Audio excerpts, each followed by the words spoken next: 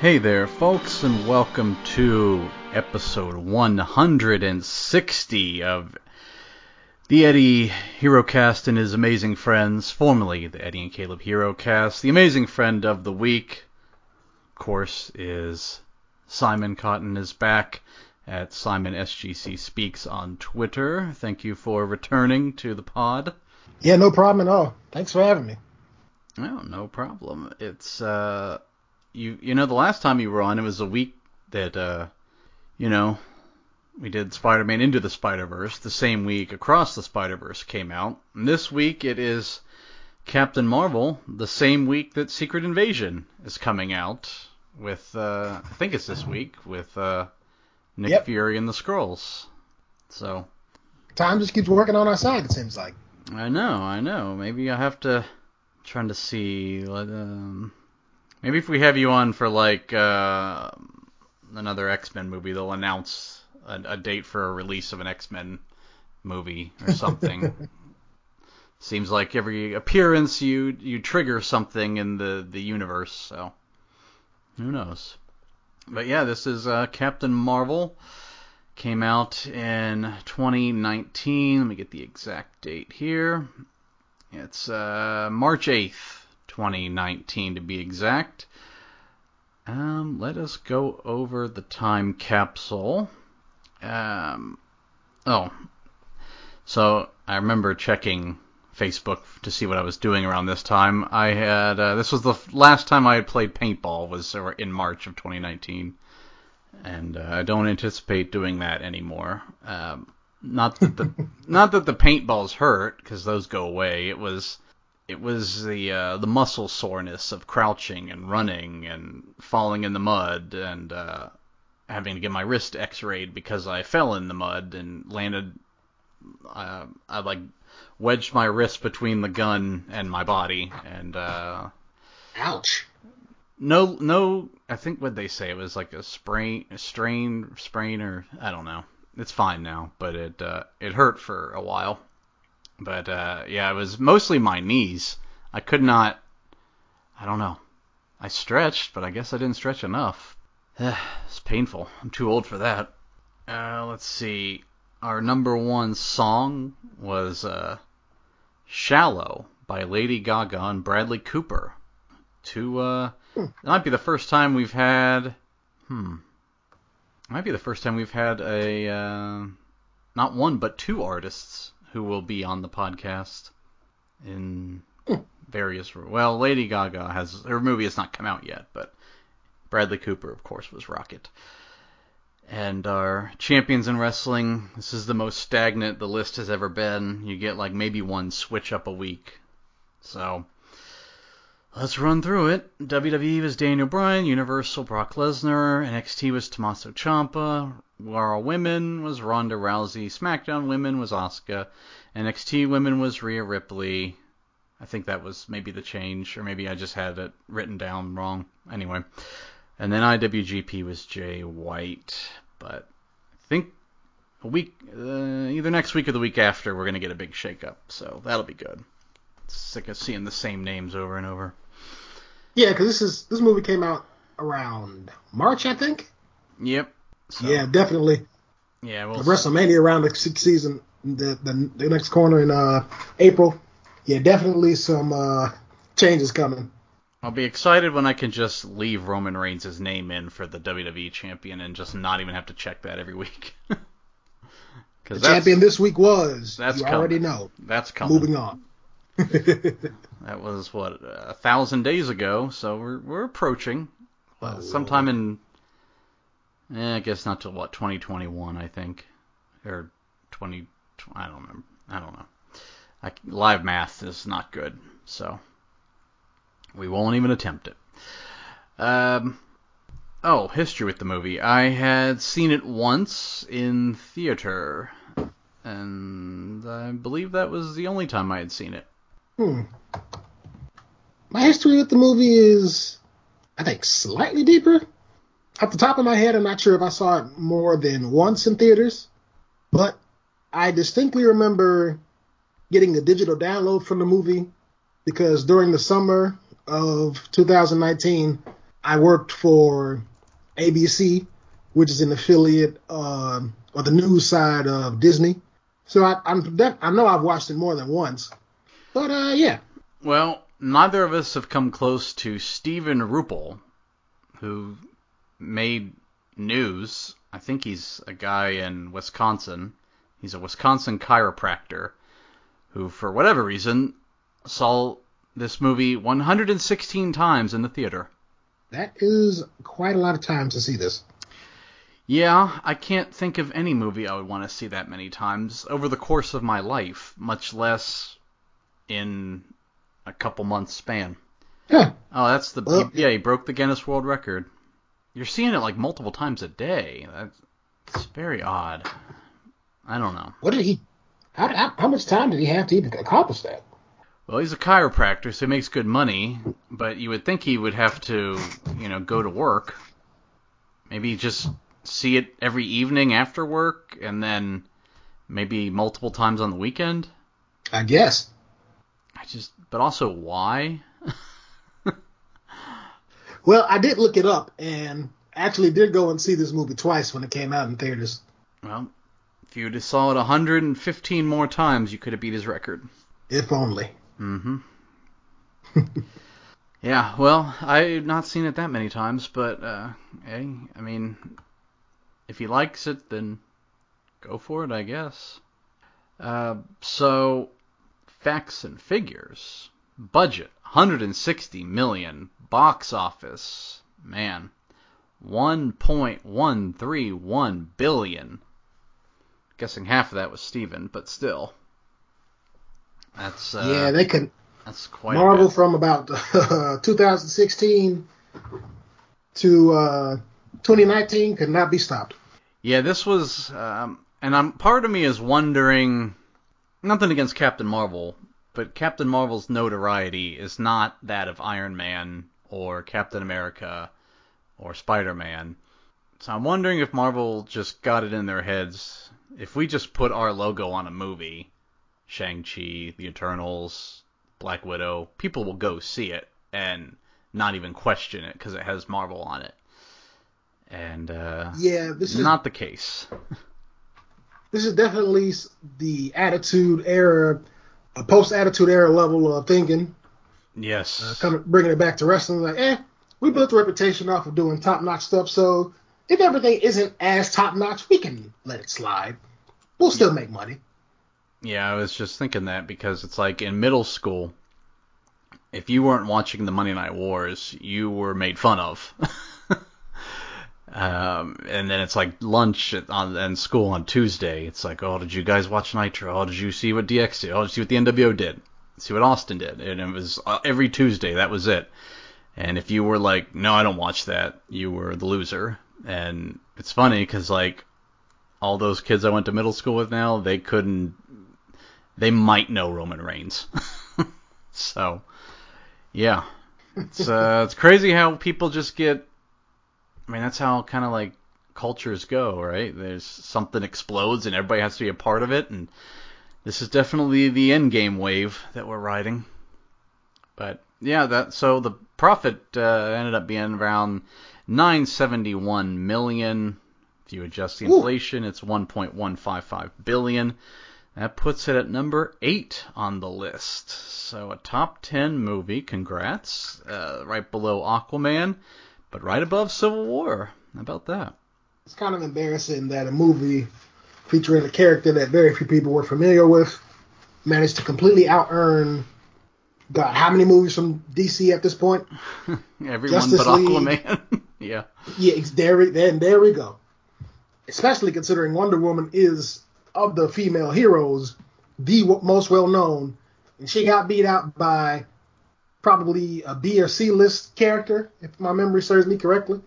And it's funny, my friend and I were talking over the weekend. It's like, is the Marvels going to be profitable? Like, I don't know. I mean, The Flash, which had, the return of Michael Keaton, it doesn't look like it's going to make money. It looks like it's about to be a bomb. Not that it's a superhero movie, but Elemental, no one saw that. I think the Pixar bubble has maybe burst, and then Ant-Man kind of struggled. Shazam 2 didn't make money. It's like, man, I know Guardians did well, Spider-Verse did well, but we'll see about Marvels. I don't know. Seems like the mediocre is no longer being accepted. You got to be at least good to great at going for it, or people are not going to be that interested. Yeah, I mean, I hope the Marvels does well. I think it's going to probably set up something big. I mean, I hope.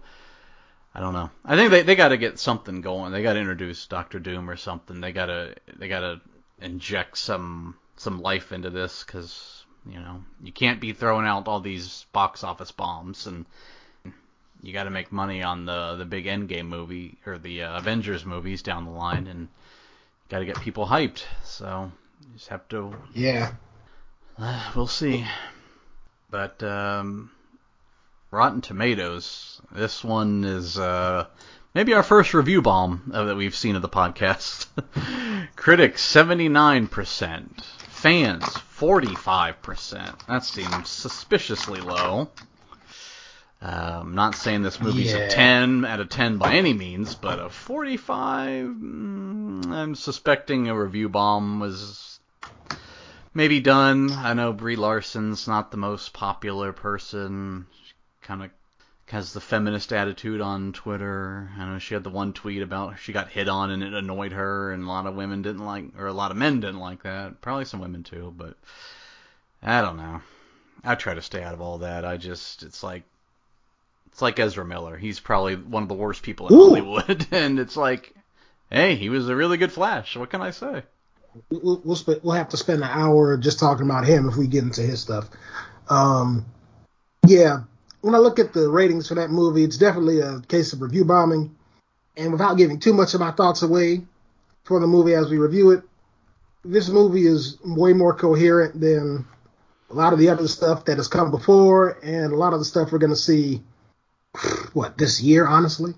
Yeah, that's true. I'm going to deviate just for a one time only because of the highly suspected review bomb, and I'm going to check IMDb for the first time. We got 6.8 out of 10. That's a little more fair. Maybe low, maybe not. I don't know. That's. I mean, a 45 is. I don't believe that 45% of the audience left hating or liking this movie and 65 hated it. I don't believe that. 6.8 out of 10 on IMDb. That's yeah, okay. I could. Sure, there's a little bit of review bombing in there, but that's at least a little more what I would have suspected. But yeah, critics 79%. The one time I might actually look at critics over fans, because I don't know, these critics lately, I just can't trust them. Having said that, I'm going to jump into the cast, because I have a criticism, a big one, right off the bat. Jude Law as Jan Rog. Jude Law's a fine actor. I was wondering what you were about to say. Maybe the least threatening villain we have seen since the ninjas in RoboCop 3. He's up there. Well, my problem with that is I'm not so much sure how much of that is him or how much of that is his writing. Well, yeah, it's definitely the writing. I'm not criticizing Jude Law, but Jan Rog posed no threat at all to Captain Marvel, and it's hard to get I mean, they had to call in Ronan the Accuser to hey, come add some star power to this villain role, because Jude Law is basically just a dude, and he has one scene where he can move stuff with his bracelets. It's if we're being honest, Ronan doesn't do anything in this movie at all. No, he's just really a cameo. And such an odd choice. People would only recognize him from the Guardians of the Galaxy, and although James Gunn brought them up in popularity, the biggest criticism of Guardians of the Galaxy was Ronan. Yeah. So you're bringing back the guy that nobody liked. Okay, that's a strategy. I guess. Ronan was still better than Steppenwolf, which is very funny. It speaks to how much we Ooh. hated Steppenwolf.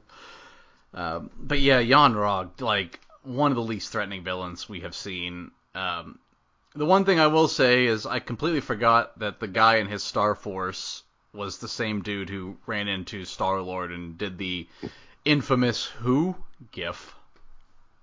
So. Now when I watched it for the first time, that I recognized right away. Oh yeah, that gif is massively mainstream. Yeah. I saw someone use it on when Pat Sajak retired, and I'm like, really? Like, I get it when it's like you're making fun of like some minor celebrity. It's like it doesn't work for Pat Sajak. He's been on TV for 40 years. Like, you're not funny. Anyway, my thing about Jude Law, really quick before we move on, my thing about Jude Law was I didn't remember his name at all. In fact, in most of my notes to this movie, I referred to him as just the Kree leader.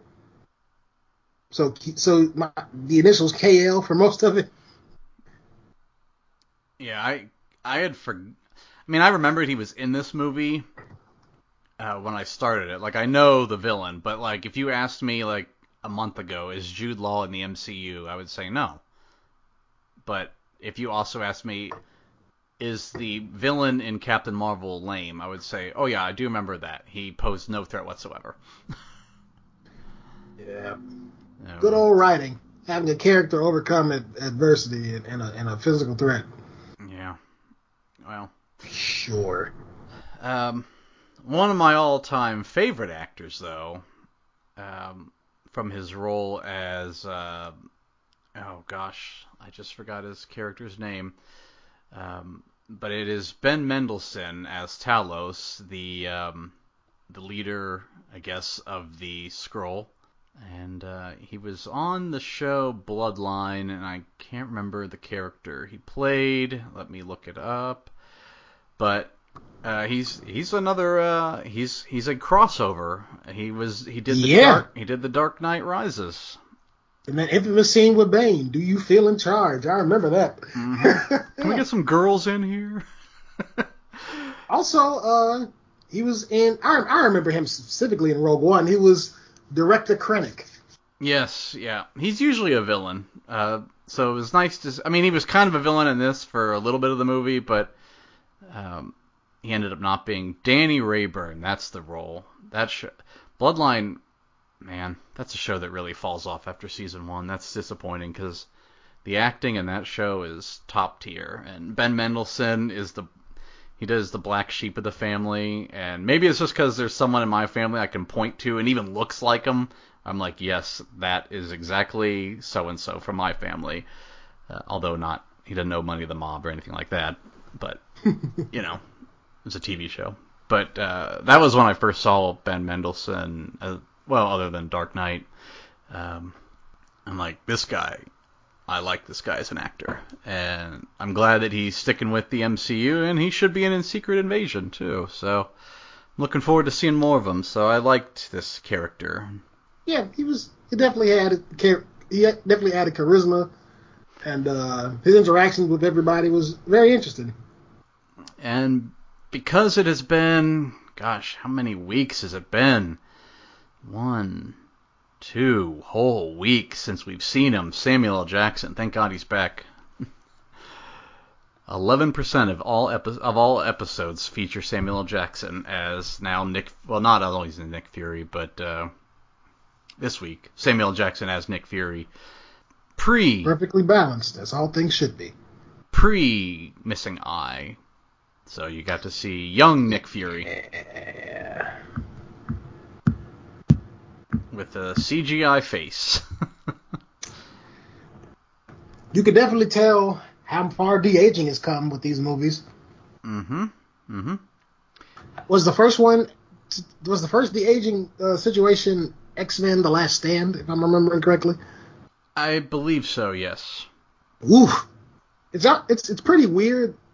I would say it's pretty weird that de-aging looked worse than Rogue One since I brought it up. But then I remembered their de-aging was based off of actual people, and this one was somebody who was dead. Yeah. Well, I mean, I don't want to spoil Flash, but there's some much worse CGI. So I don't know why CGI is getting worse as we go further into the future, but it's only because people aren't given the time to work on it. that is true. I'm just waiting for us to go back to stop motion animation, and Don't give them any ideas, please. I will say this. Give me puppets over CGI. Jurassic Park, to this day, will look better than any other Jurassic Park movie. But I digress. Yeah. Yeah, it was nice seeing Nick Fury actually mix it up, because he doesn't really do that much. I mean, he'll be in an action scene here or there, but the focus is usually on the other Avengers, so it was nice to see him get to do stuff. That's kind of why I'm looking forward to Secret Invasion. I know the reviews have only been mediocre, but again, I don't trust the critics, so although Disney Plus Marvel shows have mostly been not as great, but we'll see. I think this one they need to hit a home run because it's been a while since we've had one. But yeah, I like. I mean, it's Samuel L. Jackson. Come on, I feel like I say that every time he comes up on the podcast, or just say his name and say "come on," and that sums it up. Pretty much, yeah. And now the main event: Brie Larson as Carol Danvers / Veers / Captain Marvel. I would say she did a fine job. I think my issue, well, there's two issues. One, the weak villain didn't help. But two, it's the same problem I have with Superman. When they make the character too strong, and then when you combine a weak villain, it really makes for a weak climax. So at the end, when it's like, oh, here's this, and then, oh, she killed them easily. Oh, now here's this. Oh, she did that easily. Oh, now here's the villain. Oh, she beat him easily. There was nothing to get all that excited about. It was just, okay, you're Superman, and you're basically fighting, humans, essentially. Like, and I get it. The point of the movie was to put over Captain Marvel, not really, whatever. But yeah, they could have made it a little more tense at the finale. I mean, my God, it was like it's like it's like the main event of a pay-per-view. You don't want it to be a squash match, but that's what it was. Sorry, a premium live event. Yeah. I thought her acting was okay given the direction she was given. I've seen her in other stuff, and she comes off much better as an actress overall, ignoring the MCU for a second. I think the biggest problem here, and I'll get to it once it really starts to set in, I don't think her character arc was written out the way it needed to be. Or at the very least, I would say her character arc runs counterintuitive to what we see on screen. Yeah, that could be. I will say, I'm gonna guess a lot of the review bombing, other than people don't like Brie Larson, probably came from, and I'm not saying I would. Look, I don't think I've ever reviewed a film on Rotten Tomatoes, so I wouldn't review bomb anything because that's stupid. I will kind of agree. I thought they went very heavy-handed with oh, you're a girl, you don't belong here. And it's like, oh, but look, she's doing it, and she does belong here. And it's like, Wonder Woman, which came out a year earlier, didn't need to do all that, and they got their point across. In fact, the guys that she served with in that little World War I troop, they were like impressed by her and thought she was awesome. Whereas this, it's like, it's called a cockpit for a reason. It's like, okay, random, generic, douchey guy that, like, I don't know. I thought that was lazy writing to be like, what if she was just surrounded by misogynists? It's like, yeah. It's like, Marvel, you're not breaking new ground here. The first female superhero came out in the 80s. Like, this is not the first superhero movie with a female lead. I just did one last week, so... It's basically just the first female superhero movie for them. Yeah, and they're acting like that they're the first to do it. So it's like, oh, she's defying all these men. It's like, again, it's like Supergirl came out in the 80s. I mean, it sucked, but that wasn't Supergirl's fault. It was just terrible writing. Bad writing. Yes. But here's the thing. I don't even have a problem with them putting having the feminist message in it. The fact remains is, if you're going to do that, you need to write it well. Yeah, it was lazy. It came off. Right. Like, you're a girl, you don't belong behind a go-kart. Yeah, this evoked... Who says that? This heavily evoked, in my eyes, and this is always my standard for poorly developed and poorly written political problems or real-world problems. It evoked CW writing a lot. Ooh. Not great. At least I don't think that was meant to be a compliment. Absolutely not. Yeah. Yeah. It's very, after school special kind of deal. Like, actually, what some of the comments kind of remind me of is like when you get hired at a new job and they make you watch like the not sexual harassment, but just like the respect your coworkers training video or whatever. And it's always like these super generic, comments to women. Like, should John have told the Marie that he thought, does your hair match the drapes or whatever? I don't know. Or like, are you naturally blonde? Like, no one talks like this. Like, stop, please. At least not anymore. No. I mean, in Wonder Woman's era, that would have been an era where they would have been way more misogynistic, but they weren't. I don't know, they just, I mean, I'll have to compare it to Wonder Woman. If Marvel's going to make a big deal about this is our first female, then okay, I'm going to compare it to the DC one. Again, though, we just did Alita last week, so you're not the first, Marvel. In fact, you're very late on this. But no, she did good, Brie Larson. Character maybe a little too strong. That has nothing to do with I'm scared of strong women. I give the same complaint to Superman. They just tone down the powers of the superhero, and it's a little more exciting. That's all. Well, let us jump into the plot. This is our first opening. R.I.P. to a real one. We open with the all Stan Lee Marvel intro. The realest one, really, when you think about it. But, I had forgotten that they did that for him. Obviously, I remember the Chadwick Boseman one, but I had forgotten this one.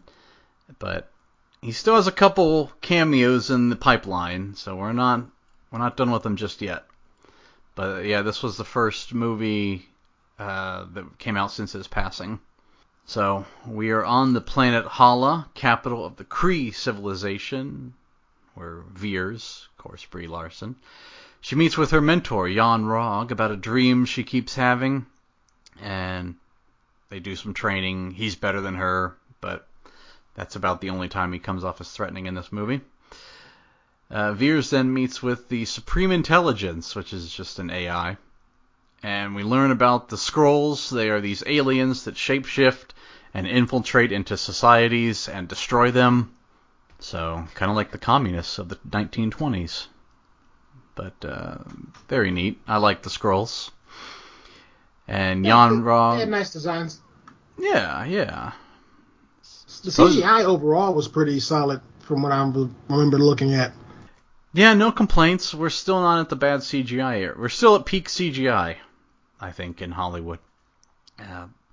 So there's a mission. Jan Rog takes Veers and the Star Force on a mission to find the Skrull commander, Talos. And on the mission, Veers, there's a whole big thing where she thinks one of her partners one of her partners disguised as a Skrull and then zaps her with this taser thing, and then she passes out. Cut to a flashback where Veers is on Earth flying a fighter jet or a go-kart or, I don't know. Basically, this is where all of her life men have been telling her that you're a girl and you can't do it because you're a girl. I don't know. It just came off lazy to me. Then turns out the flashback was the Skrulls tapping into her memory and kind of doing like a DVR thing. And they're trying to find a specific frame, and they're like, oh, find this, okay, zoom in, whatever. And then they find this person named Dr. Lawson, who was, I guess, her flight school instructor. Something like that. Another girl. How'd she get promoted? If the instructor is a female, why are all the other males, like, making fun of the other female? Like, clearly females can excel in this position, but whatever. Guess this is Captain America, the first Avenger syndrome? I suppose, yeah. So the Skrulls want to know, they wake her up, they want to know who Dr. Lawson is. Veer says, I don't know anyone by that name. And she says, well, she's in your head. Veers, by the way, if you haven't figured it out, has memory loss. And thinks she was born on this planet, but we will find out that it's not the case.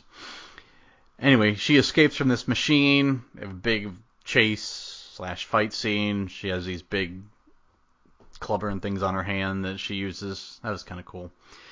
And she gets a ship, crashes onto Earth, and because it's a movie that takes place in the 90s, she crashes into a blockbuster. Yeah, the cinematography was for the most part okay up until this point. But as soon as she crash lands on Earth, it is by the numbers. Well, yeah, I feel like I feel like anything in the 90s, they always have to reference Blockbuster. R.I.P. So Veers goes over to Radio Shack, which I think still exists. I know their Twitter's still active and very, very odd. But she makes a communicator to get to this. I had to write this. My BS alarm went off on this. In the 90s, Radio Shack would not sell, even if you had a genius level intellect. Radio Shack does not sell the equipment capable of making a communicator to go to space. I was a little skeptical of that one. Yeah, that didn't make any sense at all. Plus, she hooked it up with a payphone, which should only, in theory, be able to call anyone on Earth. Anyway, whatever. It's just a movie. Anyway, Skrulls show up. They're on Earth now. They impersonate surfers. And the next day, Veers is approached by CGI DH Nick Fury. And just as he starts to question her, a Skrull attacks them. There's a big chase scene. She gets on this train with one of the passengers, Stan Lee. And Nick Fury, is following the train from the car. And Fury, he's with Agent Coulson, who's been in other movies, but this is his timeline debut into the MCU. And they're chasing after them. Only the problem is Coulson calls and he's like, well, we're done scoping out the blockbuster. And the guy in the car is one of the Skrulls. That was a good twist. Yeah, really nice. And Fury kills the Skrull. Later on, they do an autopsy, realize, he's like, well, it's not from Earth. Like, really? I couldn't have figured that out. He's got green skin, so thank you.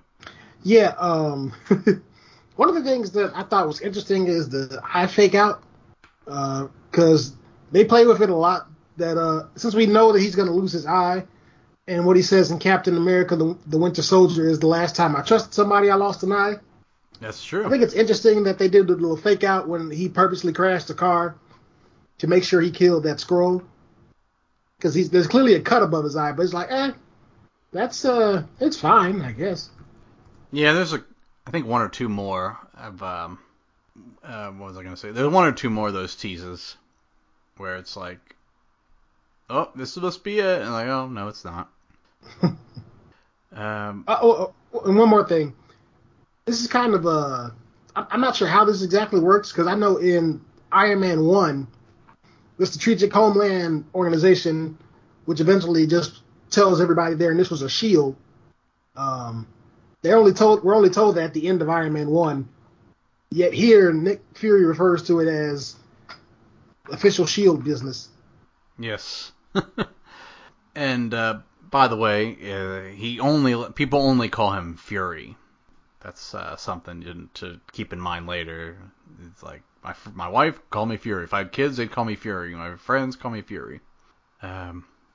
So, where was I? Ah, yes. So, the guy that did the autopsy, though, not just any doctor, it is actually Talos, who is the Skrull leader, of course.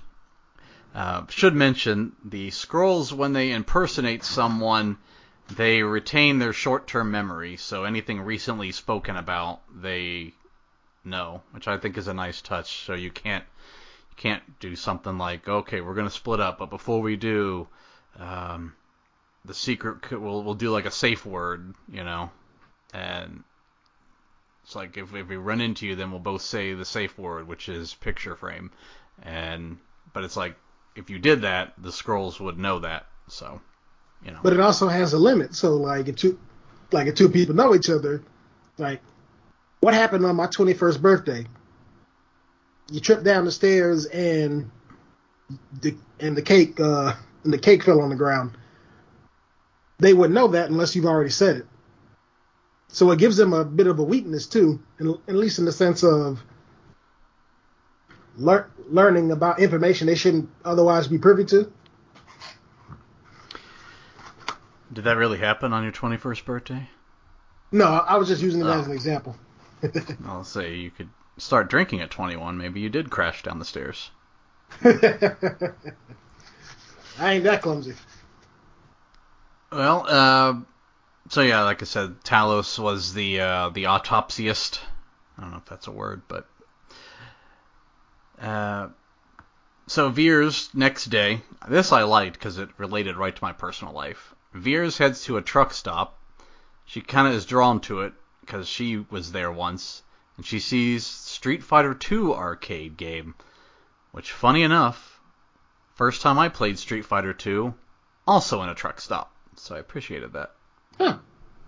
Yeah, that was that's a crazy story. I woke up, and I was in the car, and it was like 3 a.m., my mom was there. I was probably 5 or 6 years old, and I was like, where are we? She's like, well, we're in Kentucky.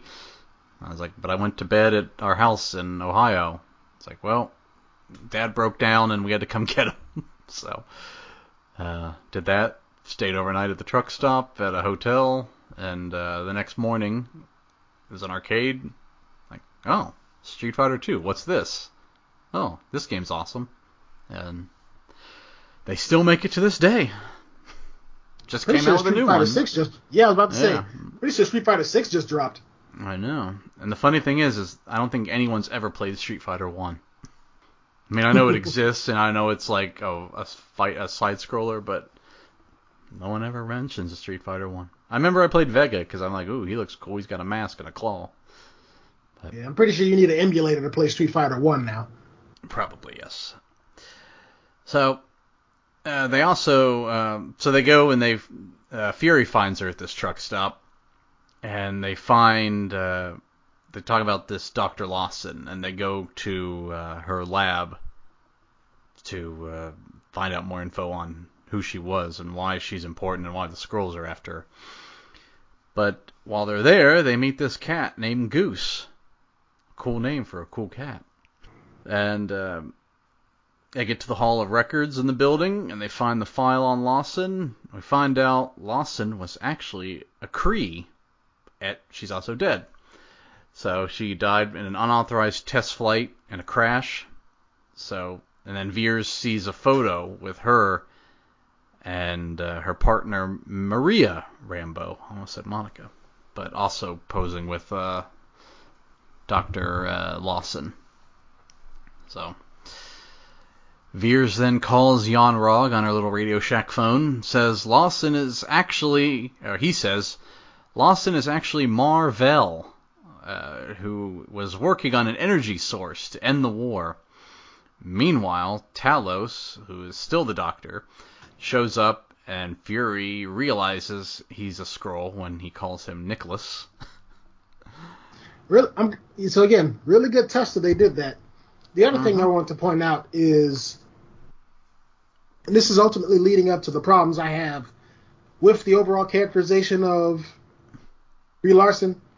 So when she fights Young Rod the first time at the beginning of the movie, she's told to control her emotions.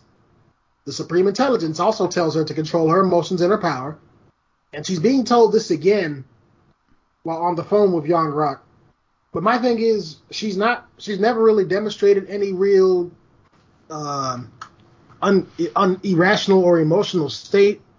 Like it's a perfect example of where that would have been appropriate is when she's fighting those Skrulls on the ship. She gets super angry and she blows a hole so big she almost sucks herself out into space, which doesn't happen ultimately.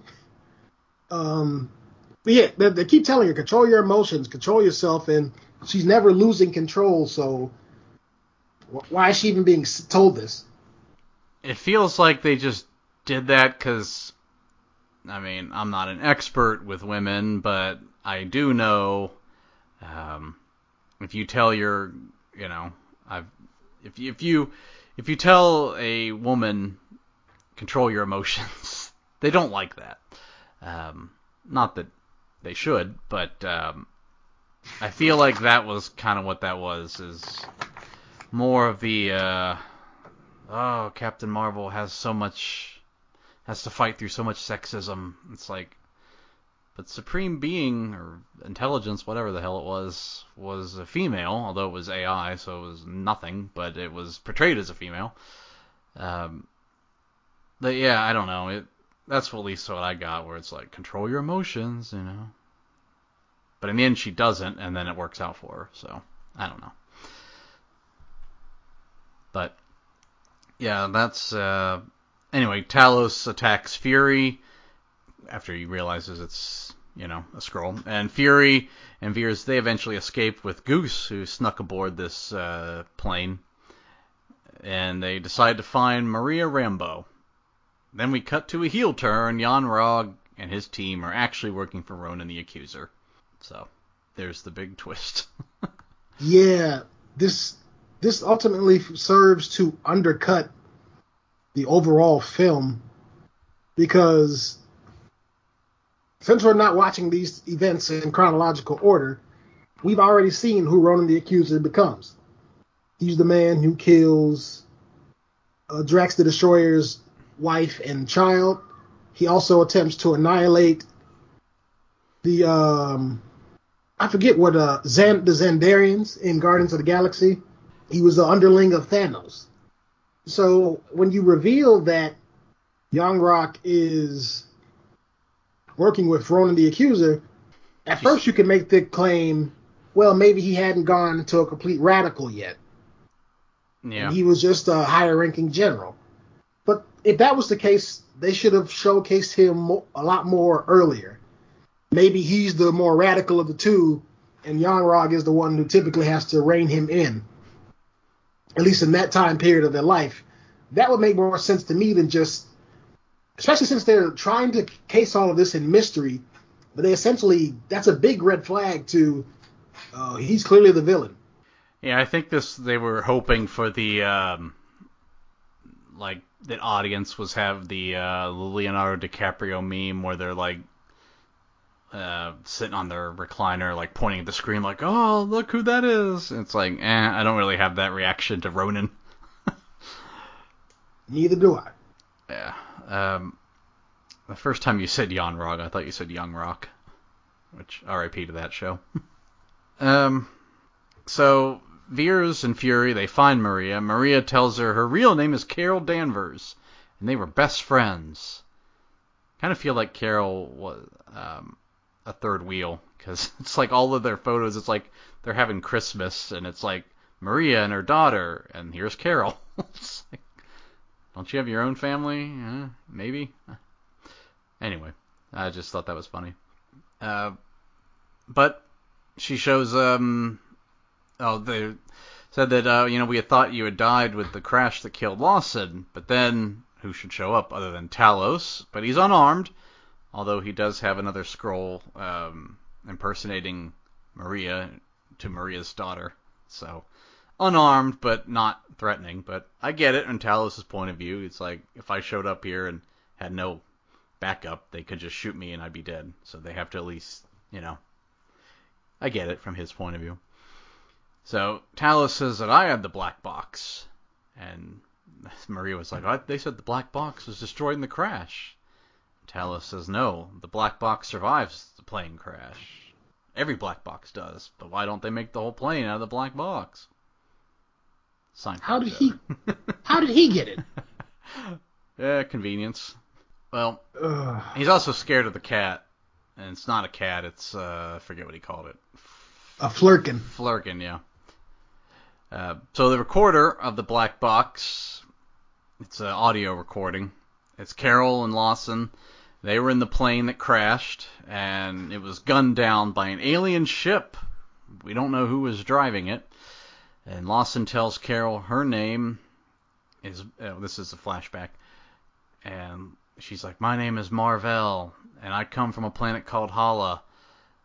And then she is shot by none other than Young Rock. And he's after the energy core. Carol shoots the energy core so that no one can have it, and then the core then hits her, which I guess she absorbs all the energy, and conveniently makes her forget everything. But I guess that's the trade-off. You get a bunch of powers, but you forget everything. Yeah, Other than the convenience of amnesia, I thought that was a clever way to give her powers. Yeah, they play around a lot with characters receiving powers from Infinity Stones or people who are adjacent to Infinity Stones. Mm-hmm. My whole thing was Yanrog was pretty close to the explosion as well, and I thought, and my thought was that he had also received powers, but because he wasn't as close, his weren't as strong as hers. And so my prediction at that point was like, okay, so he's probably going to reveal his powers, and those two are going to trade blows towards the end of the movie. Boy, was I wrong. No, if anything, that sucked more powers out of him. But this was confusing. Talos then tells Carol that, no, you didn't destroy the core, you destroyed the engine. What? How does he know that? I don't quite get the difference. Like, wasn't that powering the ship? I don't know. Whatever. How did any of this information get back to him? Yeah, the black box. He says, I've also lost everything, and we should work together, and then they do. And Carol then has Maria's daughter, Monica, change up her outfit colors, which is odd. Well, they do, and that's where she gets the traditional Captain Marvel suit. Although I thought the black and gold looked pretty cool. But they're like, no, Yep. definitely not. I'm like, I don't know. It looks pretty sick. Yeah. So I got a lot to say with regards to that entire scene. So Carol just like walks out kind of confused, and when Talos says you can help us, she's like, you don't know who I am. I don't know who I am. It's supposed to be an emotional scene where she's confused, angry, betrayed, scared, having a bunch of, essentially this should be the character's emotional breakdown, but it doesn't happen at all. She doesn't. She's worried about her clothes. I see less of an emotional breakdown and more of just, quite honestly, annoyance, which really doesn't sell the whole emotional bit they're going for. And then they have her best friend try and remind her of who she is. And because they're all just kind of standing in a field talking, it really doesn't hit like they think it is. It just comes across very... It comes across less like a major reveal that shatters her entire world, and more like a petty argument amongst friends. And I think that really hurts her overall character arc, because this is the perfect time to have her be completely emotional. Maybe she's using her powers, she's angry, she's blowing things up, destroying things. We've seen this plenty of times in other movies and TV shows. Star Wars and Avatar, off the top of my head, have exemplified this multiple times. So I'm looking for this explosiveness, this reaction that the movie is honestly setting up, because they keep mentioning this emotional stuff, and it never comes through at all. And she's crying, they're hugging and embracing like they've turned a major milestone, and I felt absolutely nothing. Yeah, I mean, you think about it, her whole adult life, or I should say that her whole adult life that she can remember has been a lie. Like, she's been a part of this group of whatever, and she's actually been working for the enemy, and she's been attacking and killing these Skrulls who are actually not the enemy. They're good people. Well, maybe. They do seem to do some devious things, but yeah, she's like, well, what color should I wear? And so yeah, you're right. I didn't. She took it well, I guess. It's funny you mentioned Man of Steel, and it's funny you mentioned Superman, because they took the completely wrong lessons from Man of Steel. You know, when you have that big emotional moment where the character's breaking down, yeah, undercut it with a goddamn joke. Which was even odder because in the very next scene, Captain Marvel is just standing there in the old green outfit. Granted, it was a Skrull, but it was like, I thought you just changed. Like, what? I was confused by that, but I get it. It was a Skrull. They met with Yon-Rogg, who came to Earth, and he figured out it was a Skrull, so he shoots her and kills her. So they really had no problem using that Skrull for bait. It's like, okay. Carol, Fury, Talos, and Maria all went and located Lawson's lab up in space. And the energy core, I remember this in the theater, just kind of groaning. It's the freaking Tesseract. This thing has been in as many movies as Samuel L. Jackson. I was so tired of seeing this Tesseract on the screen. I'm like, the God, Tesseract it's always the Tesseract. Why is this the one Infinity Stone that like will not go away? Not counting the movies that are going to come after this. Yeah. It appears in Captain America, the first Avenger. Mm-hmm. It appears in Thor. Mm-hmm. The Avengers. Yep. I think it technically appeared in Age of Ultron. Yeah, it did. And it's in an end credit scene of it's in an end credit scene of. It might be in an end credit scene of a movie you already named, but it was the one where Loki is disguised. Yeah, I think it's Thor, where Loki's disguised as the Professor, and he's like, "Oh, now this is interesting," and it's the Tesseract. I think that might have been Thor. I think it also appears. I think it's mentioned in Thor too. It doesn't appear. Yeah, I'm just like, good God, the Tesseract. We're doing the Tesseract again? Like, come on. I mean, of all the Infinity Stones, I don't really see how that one is the one that empowers her so much. Her biggest thing, most of her abilities seem to be the ability her to handle radiation and to shoot out photon blast, which I'm sure photons have something to do with space in general, but it seems more something that should emanate from either the Reality Stone or just the Power Stone. Yeah, you could have switched it up and picked a different stone, but... Well, anyway, Talos is reunited with his wife and kid, but Star Force shows up, and they put Carol under some weird trance, and she sees an illusion of Mar-Vell mocking her. But she overpowers the illusion. She rips off... I don't know what this was. I think it was something that... She's like, well, I've been fighting with one arm tied behind my back, and now I'm not. And rips. Let's call it a power inhibitor, just to be safe. I guess they never really introduced what it did, but I think they did kinda when she first talked with the Supreme Intelligence, because Yon-Rogg says what is given can be taken away, so they wanted her under the impression that they bestowed her with those powers. Yeah, so I suppose that chip was to prevent her from using them in case she went rogue. My thing is, the characters are all in the room with her with guns in their hands as she's being tracked by the Supreme Intelligence, but they see her basically powering up, and no one decides to do anything until she stands up and starts glowing like the sun, and not surprisingly blast them all away. Yep. And this also comes through after that sequence we talked about earlier, or rather in part of the overall message of the film, which is about her being kept down by different people and men, and then finding the courage and strength to stand back up.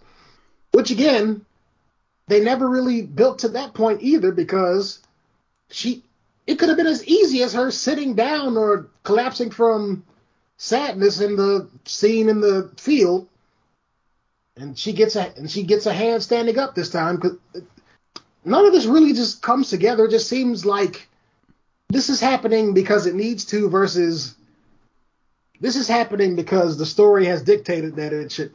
The story has dictated up to this point, and the thematic elements leading up to this scene need to be paid off. Yeah. It's, well, this is my biggest complaint of the movie. Oh, I should mention, Goose eats the Tesseract during this scene, but, yes, Captain Marvel is at full power now, and here's the climax. We get, she takes out the whole Star Force fairly easily. Rest of the team escape with the Tesseract. Also, what was that? What was the song they played? Was it "I'm Just a Girl" or something? Yeah. Why? Well, she's just a girl. That's that. If you want to play that, make that a end credits. Make that a credit rolls song. That's not the song you need for a fight sequence. Yeah, they should have gone with. I mean, she was wearing a Nine Inch Nails shirt throughout the whole movie. Should have gone with like Hand That Feeds, because it's like they were kind of the hand that fed her, and now she's biting it. You know, there you go. I just thought of that off the top of my head. How hard was that? I think there's one more that would have worked better. Let me see if I can think of it. I don't think they played Nine Inch Nails, even though she wore the shirt. I know they played Nirvana. I'm trying to think of the other songs, unless there's end credits songs that I didn't watch. They didn't get Bad Reputation cleared. No, apparently not. That would have been perfect. Yeah. Well, so Yon-Rogg, he goes after Carol, crashes his plane, and as Ronan shows up, he sends some reinforcements, which actually they're just a bunch of bombs. Carol destroys all of them pretty easily. Ronan then sends a bunch of ships. She destroys all of them pretty easily. And then Ronan decides to retreat. So, that was cool. So that pointless. That was great. Then Carol lands on the planet for her final fight with Yon-Rogg, and guess what? She takes him out pretty easily. I did like. Yeah. A part of me did like the subversion in this scene because you're expecting this big fight, and then she just one shots him. And again, I think if this fight had happened where they both had powers of the same variety because of the explosion, it was well choreographed, and she beat him, and then he gets back up and he's like, "Oh yeah, well I bet you can't beat me without your powers." And she's just like, "I'm not doing that. That's stupid." And then one shots him. I thought it was fine. I think the biggest problem was she wasn't fighting him directly at any point during this film. Like, what if he was in one of the ships and she brought it down? Like, he's a great pilot. He's using his abilities to maneuver her and hit her with attacks, and then she gets the upper hand, and then he knows he can't beat her with his own weapons and everything else. Again, good ideas, bad execution. It just seems to be the entire. Because up until the third act of this movie, I didn't have much of a problem with it. But once we get to the reveal, it seems like things that should be falling into place just completely fall apart and don't make any sense, or at the very least aren't as interesting as they should be. Yeah, I mean, clearly the point was to put over how strong Captain Marvel was, which, okay, mission successful, but it also, the reverse effect is you had a very anticlimactic climax. It was no sense of, oh, this could do it for her. It's like, nope. Everything they sent after her, Star Force took him out. Bombs took him out. The ships took him out. Yon-Rogg took him out easily. Like, there was no struggle at the end, which, again, you have put over Captain Marvel as like this clearly the strongest Avenger. The problem is she's the strongest Avenger by very far. So now it's like I kind of have the same thought of it's like, okay, she'll join the Avengers next movie. I get it, but it kind of it's like with Superman, does he even need the Justice League? And I get it, Thanos is stronger than Steppenwolf, but we never got Darkseid, so we'll leave that alone. But it's like, Yeah. Yeah. that's the, it's like if it was Ronan instead of Thanos, it's like, would we even need all the Avengers, or could Captain Marvel just do it on her own? So it's like when you're that level of powerful, where it's like, why are we even doing a team up when one Avenger is all we need? I lose interest. It's not as interesting. You got me thinking now. Should her and Thanos have had an interaction in this movie? You think? Should it have been They could Thanos instead have. of Ronan? I mean, not to jump ahead a few weeks, but I mean, Thanos does get the better of her a little bit. Her and Thanos one-on-one, Thanos would win, but I mean, Mm, she's put over pretty strong in that movie too. But we'll get to that. I got 3 weeks for that one. So, she tells Jan Rugg, "I'm sending you back." She didn't kill him. Like, what are we doing? But she sends him back to the Kree with a message that she'll be looking to end the war. And then on the way back home, Goose scratches out Fury's eye, and that's how he lost it. that might have been the worst decision made in this entire movie. uh, which, it's strange that he kept the cat. Like, I would not keep a cat that clawed my eye out. And also, he specifically said to Captain America, "The last time I trusted someone, I lost an eye." First of all, to be really angular about it, you never told the cat, "I'm trusting you not to scratch me." You specifically said, "I'm trusting you not to eat me." Yeah. So he kept that promise. And also, what was the impetus to him scratching him? I don't know. He just did it. Cats are sometimes dicks, so I don't have any. Um, I did like when Coulson, jumping ahead, Coulson brings in a bunch of glass eyes, and he's like, "Oh, is it true that the Kree burned your eye out, and you wouldn't tell them the location of the power source?" Like, that was funny. I laughed at that. But jumping backwards, Carol tells Talos that she'll help them find a home. Fury then gives Carol the idea that Marvel sounds better than Marvel, which he's right. Marvel sounds stupid. Which also kind of egotistical from Marvel Comics to just name a superhero after themselves. But anyway, Carol gives Fury a pager, says it's for emergencies only, which he will use when he disintegrates at the end of Infinity War. Yeah, really quickly. How many emergencies have arisen so far? We definitely have. I don't want to call New Mexico an emergency. That's more so just a crisis. But the Avengers, definitely an emergency. New York's got like a population of what? How many people? Yeah, like 8 million. That's a substantial portion of the planet. Mm-hmm. Plus, if they don't get stopped there, it's gonna spread everywhere else. Age of Ultron, literally the entire world is in danger. Captain America, the Winter Soldier, the entire world isn't in danger, but they're basically completely outgunned. And every other Avenger is busy that week because they're also fighting similar threats in different areas.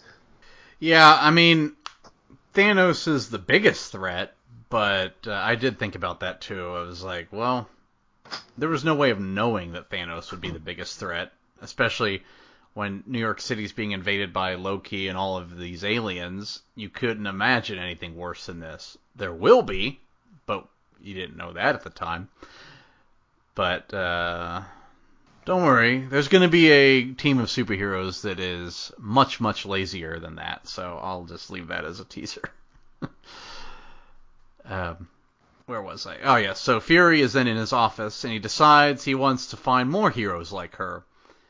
And he looks at a photo of Carol's plane, which is called the Avenger, so he names it the Avenger Project. That was fine. Yeah, that was okay.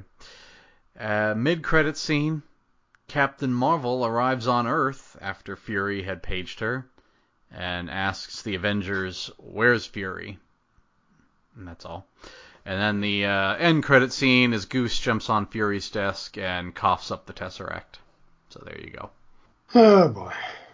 And that was Captain Marvel. All right. You want to go first, or should I? I can go first. This is the first time I wish we could do quarter points, but I don't want to start a new tradition 160 episodes in. So, I mean, there was a lot to like about the movie, but overall the writing was substantially weaker than a lot of what we're used to. I mean, just looking back over recent stuff, Black Panther, the writing was much stronger. Infinity War, the writing was stellar.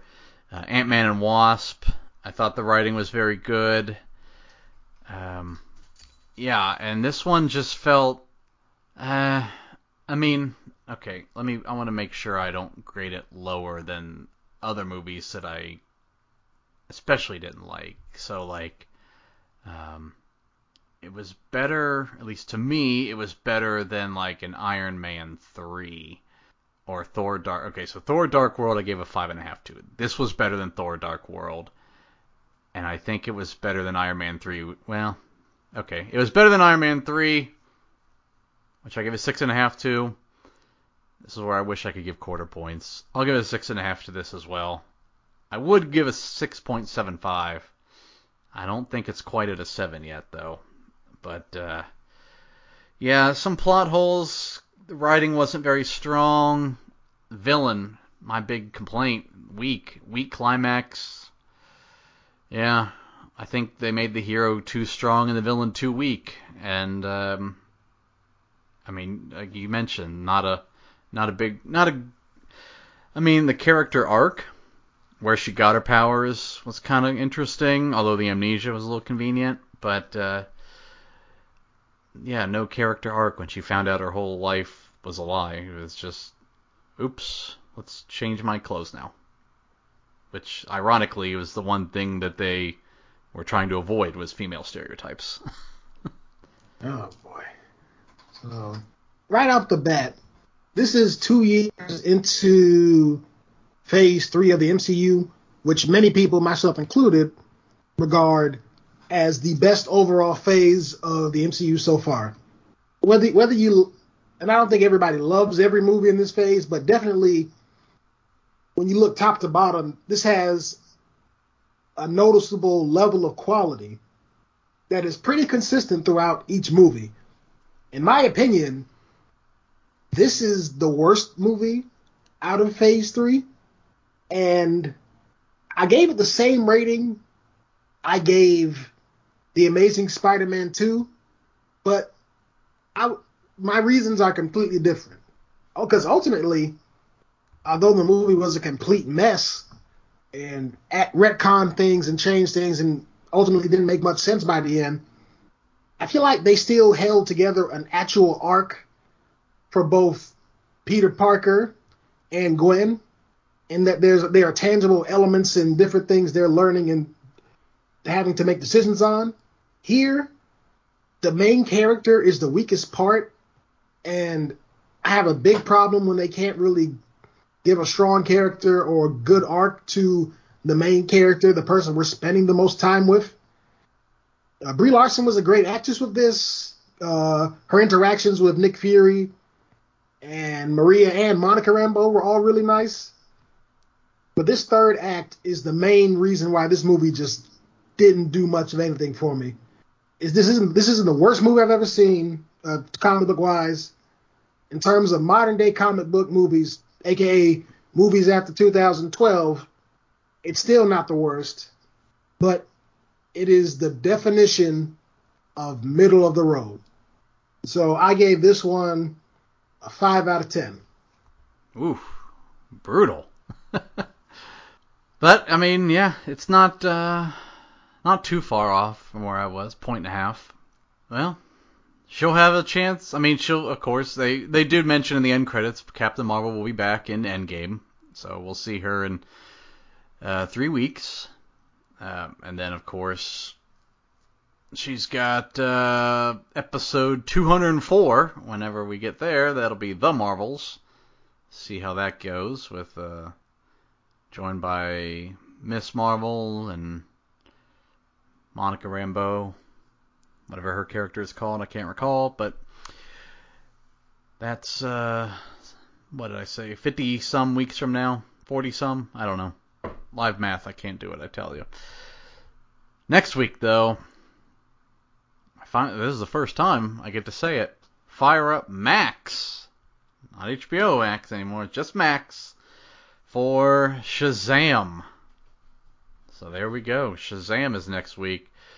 We're back into DC territory. As the resident DC expert, will you be joining us, or shall I look elsewhere? Next week I'm going on vacation, so. Oh, well, I'll look elsewhere then. Hopefully we won't have. Where are we going? Anywhere fun? Back to Mexico. This will be my third time. Oh, nice. Enjoy. Thank you. Drink plenty of cervezas. But yeah, next week I'll have to find someone, so that'll be Shazam on Max. And since we're already talking, we got the trap game after Shazam, Hellboy. And then, of course, the big one, Avengers Endgame. And we'll just stop it right there, because I don't want to get too far ahead, but that's what's coming up. So, max.com next week for Shazam. 6.5 from me on Captain Marvel, 5 from Simon. Again, follow the podcast, EC_Hero on Twitter, EC HeroCast Instagram. Myself, EddieC85, Simon SGC Speaks on Twitter. And we will get out of here with the Captain Marvel quote. I have nothing to prove to you.